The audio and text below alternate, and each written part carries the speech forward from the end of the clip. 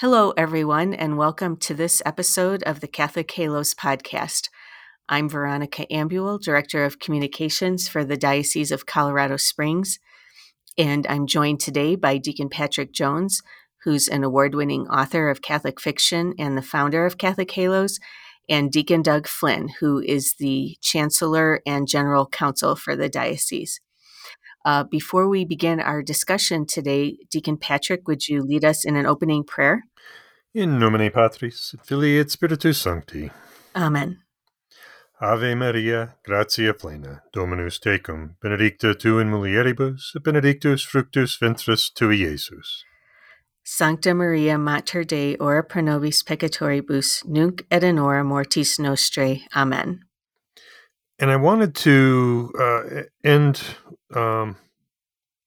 opening prayer with the collect from the Latin Rite Mass for today that we're recording this is the Feast of St. Lawrence in both the Novus Ordo and the traditional calendar.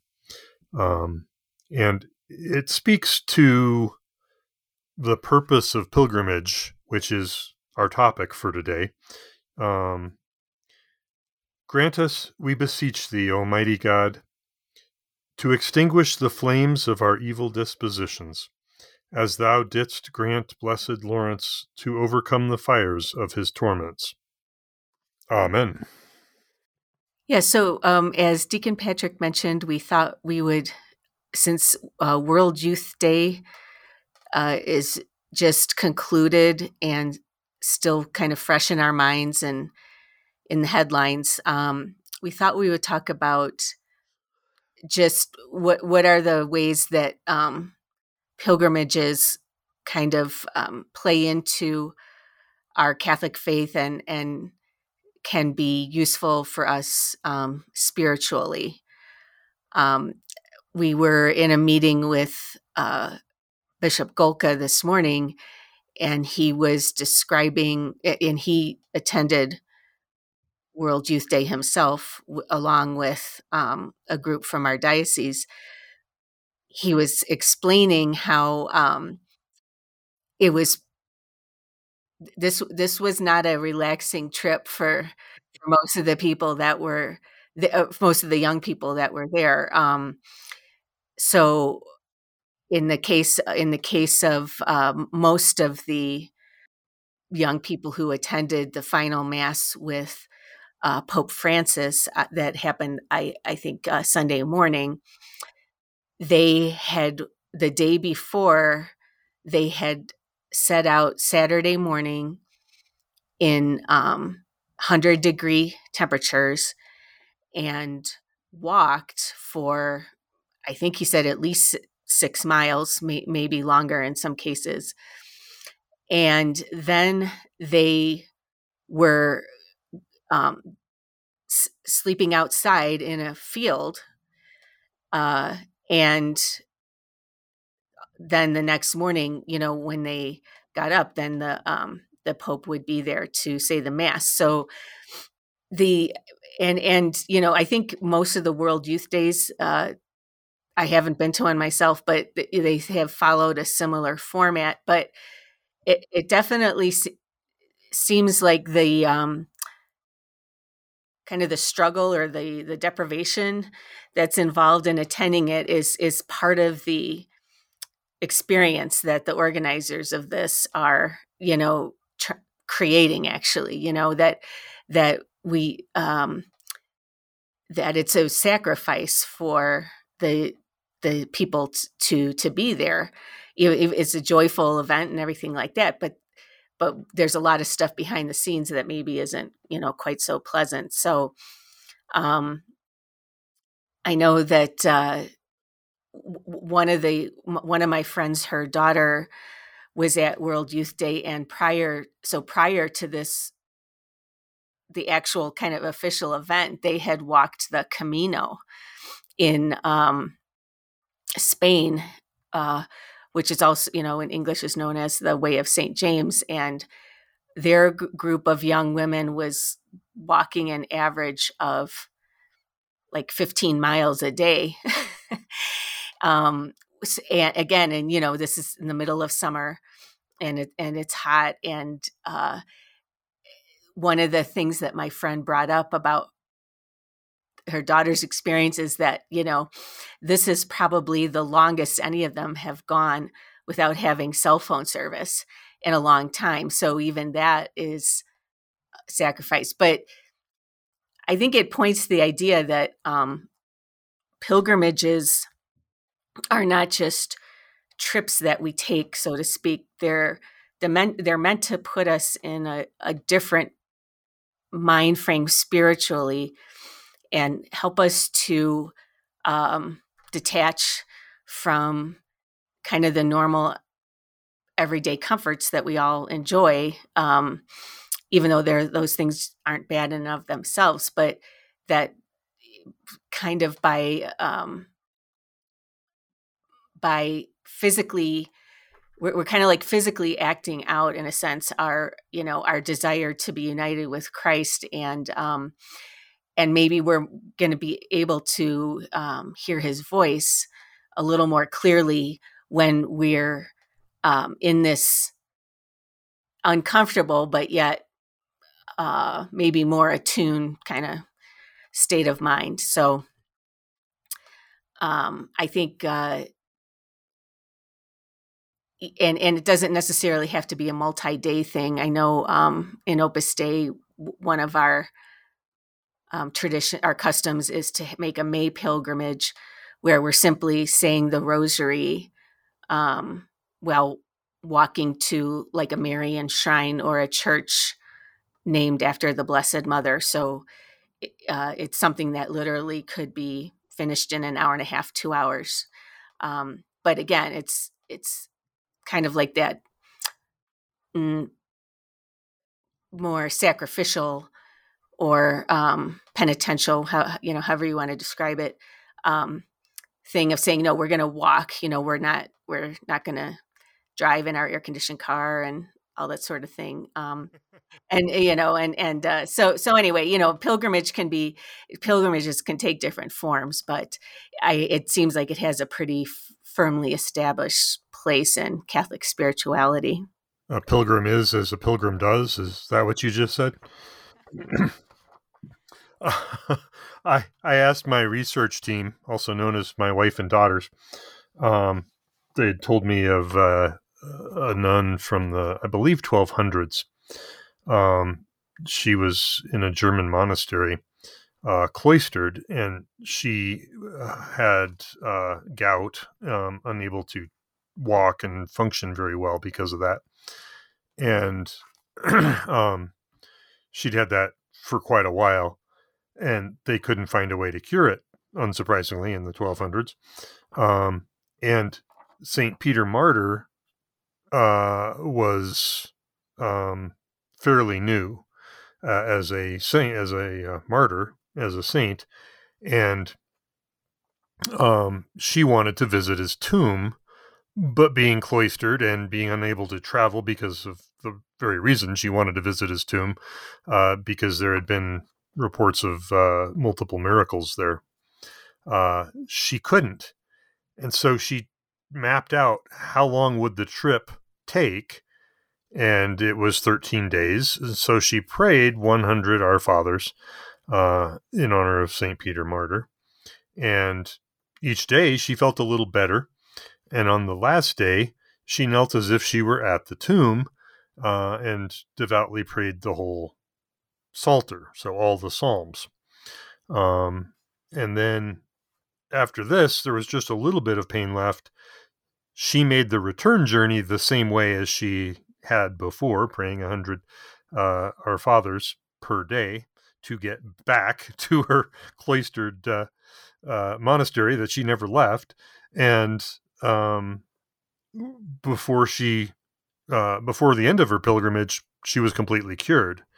And that comes from the Golden Legend. And it gives us a beautiful understanding of what Saint Teresa of Avila refers to, and I didn't have time. I forgot to get the quote. It just popped into my head to give it now. But she speaks about how our life here, this carnal world, is we're on a journey toward home. It is a pilgrimage, and we're but pilgrims at the inn on the side of the road. And so, if we have that mindset of a pilgrimage and enter into prayer with that,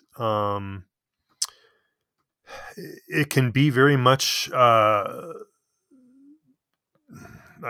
can't think of the right word, but mystically exfoliating, mystically cleansing, Purifying.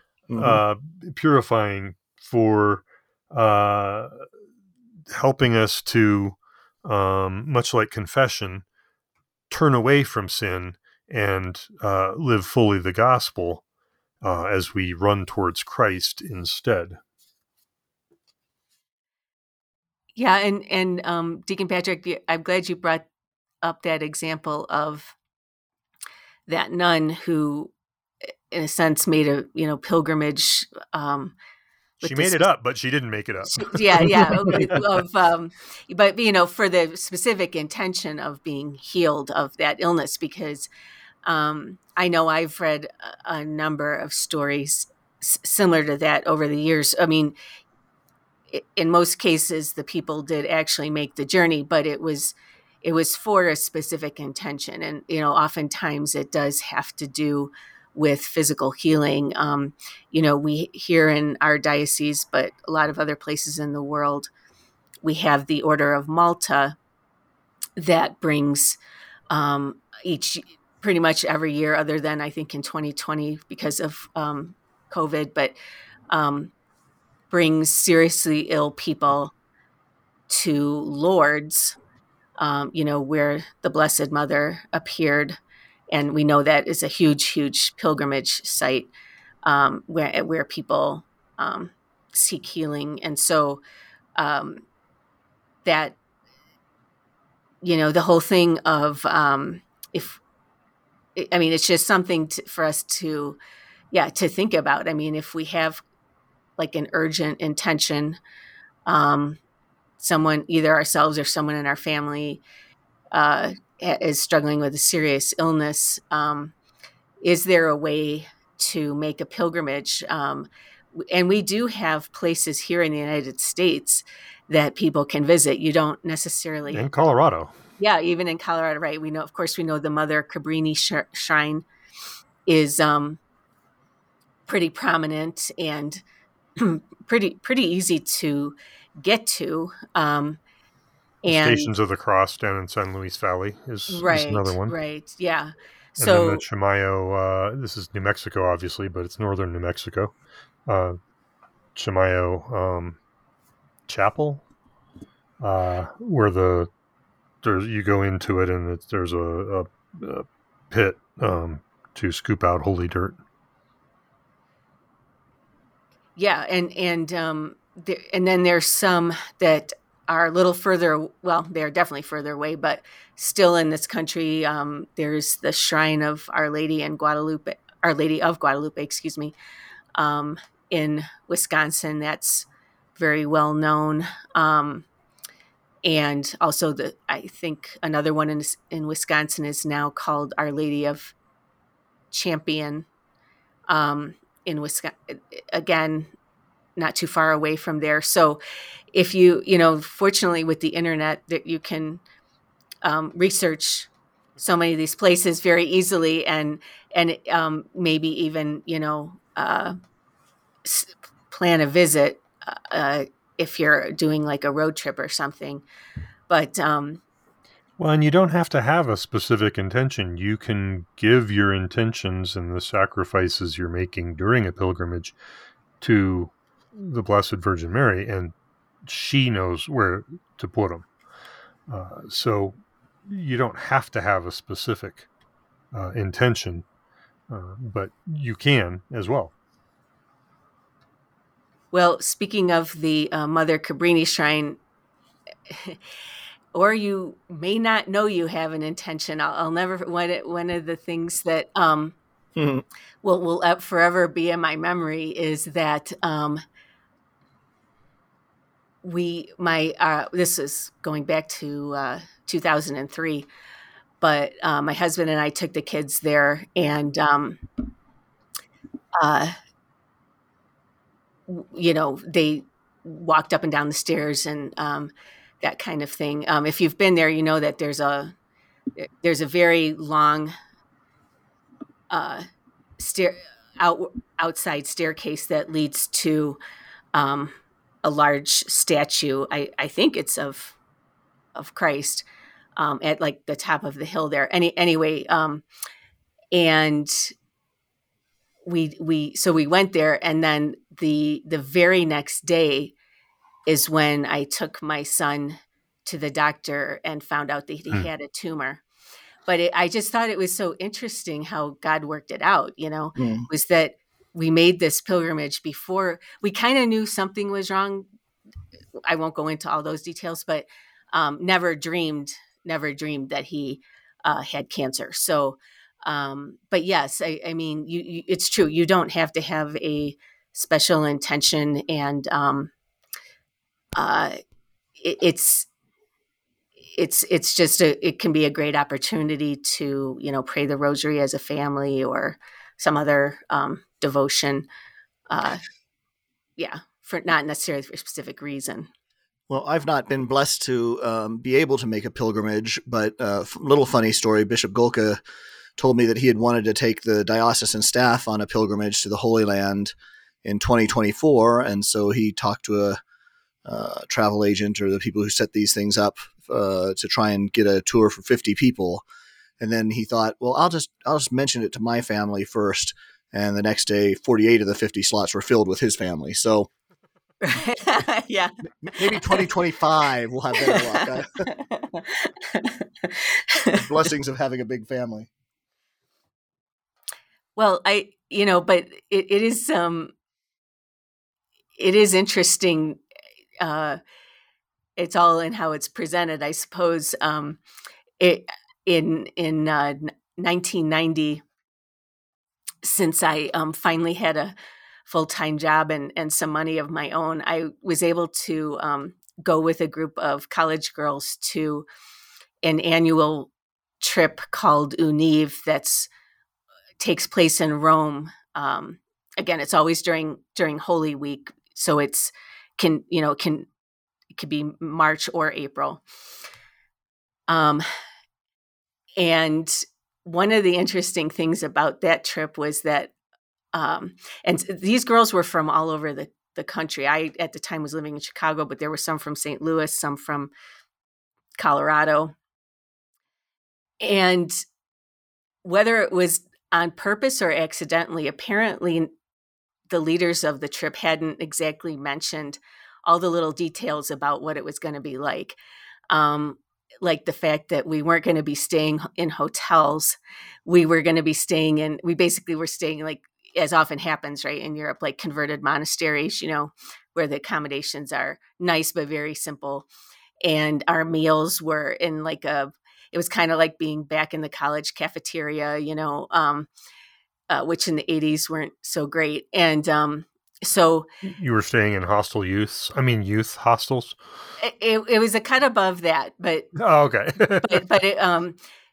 but it was very yeah, I mean, it was not like a vacation, right? And some of the girls were really struggling a lot with that. And I think it was just miscommunications. They weren't told.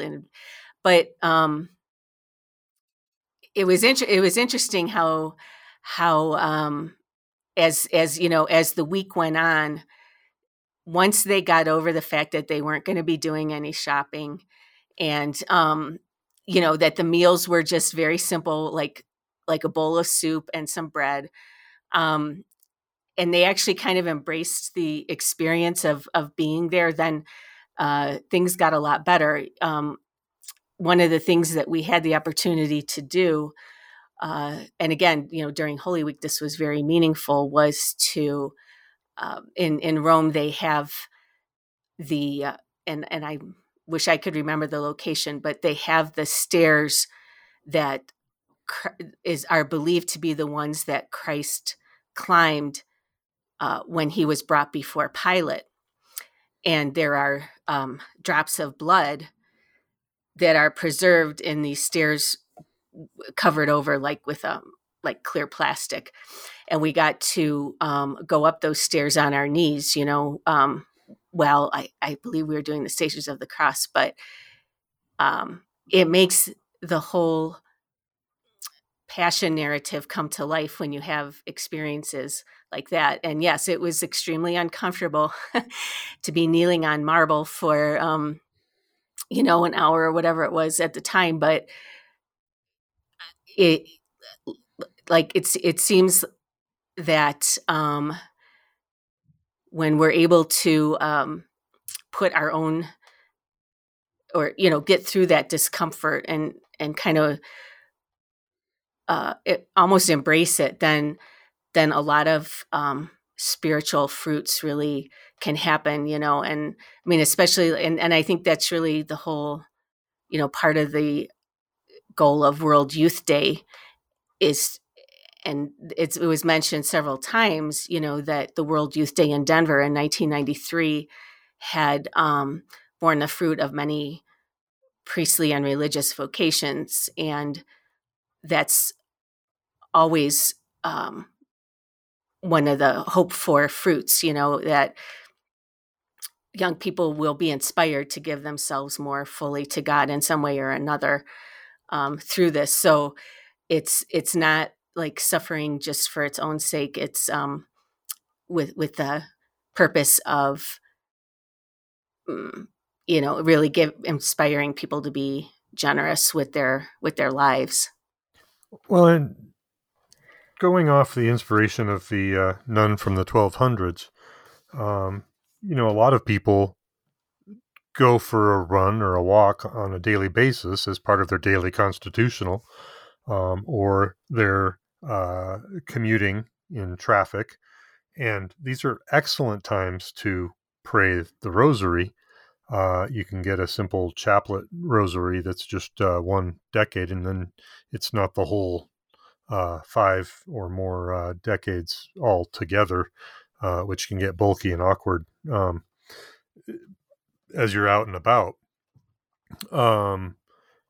And you can map out, okay, if I was doing a pilgrimage, and I may want to actually do it someday, but maybe I can do it each year. Maybe I can do it this year. And so what is the distance? What would I walk per day? And what would I do once I got there?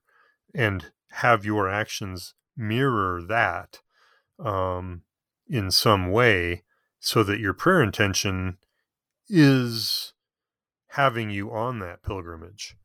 And one of the definitions of pilgrimage is that they don't go the way you expect them to go, as you alluded to, Veronica.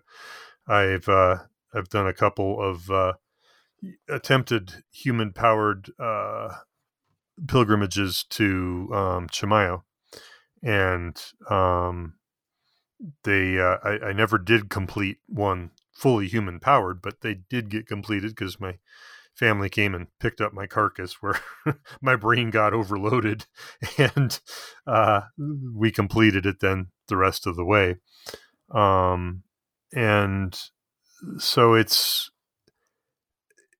a beautiful chance to learn to unite our sufferings and challenges with Christ on his way to the cross, and to humbly accept the challenges that God gives us to fortify us against sin, and to fortify us for the journey as we run toward him. Yeah, and I mean that's an interesting point, Deacon Patrick. Like part of the pilgrimage experience itself is, in a sense, that you're kind of that abandoning yourself, putting yourself more, fully trusting in God, I guess, that right. It's not, you don't know exactly, you may not know exactly, like, if you're going to be sleeping in comfortable conditions, that we've probably all seen that movie, The Way, that Martin Sheen made a few years ago, where he's doing the Camino, and he he starts off pretty bound and determined that he's just going to do it on his own, but he kind of, little by little, finds himself in this group of uh, misfits might be a little bit too strong of a word, but they're just odd ducks in some way or another. And we know nothing about that here on this podcast.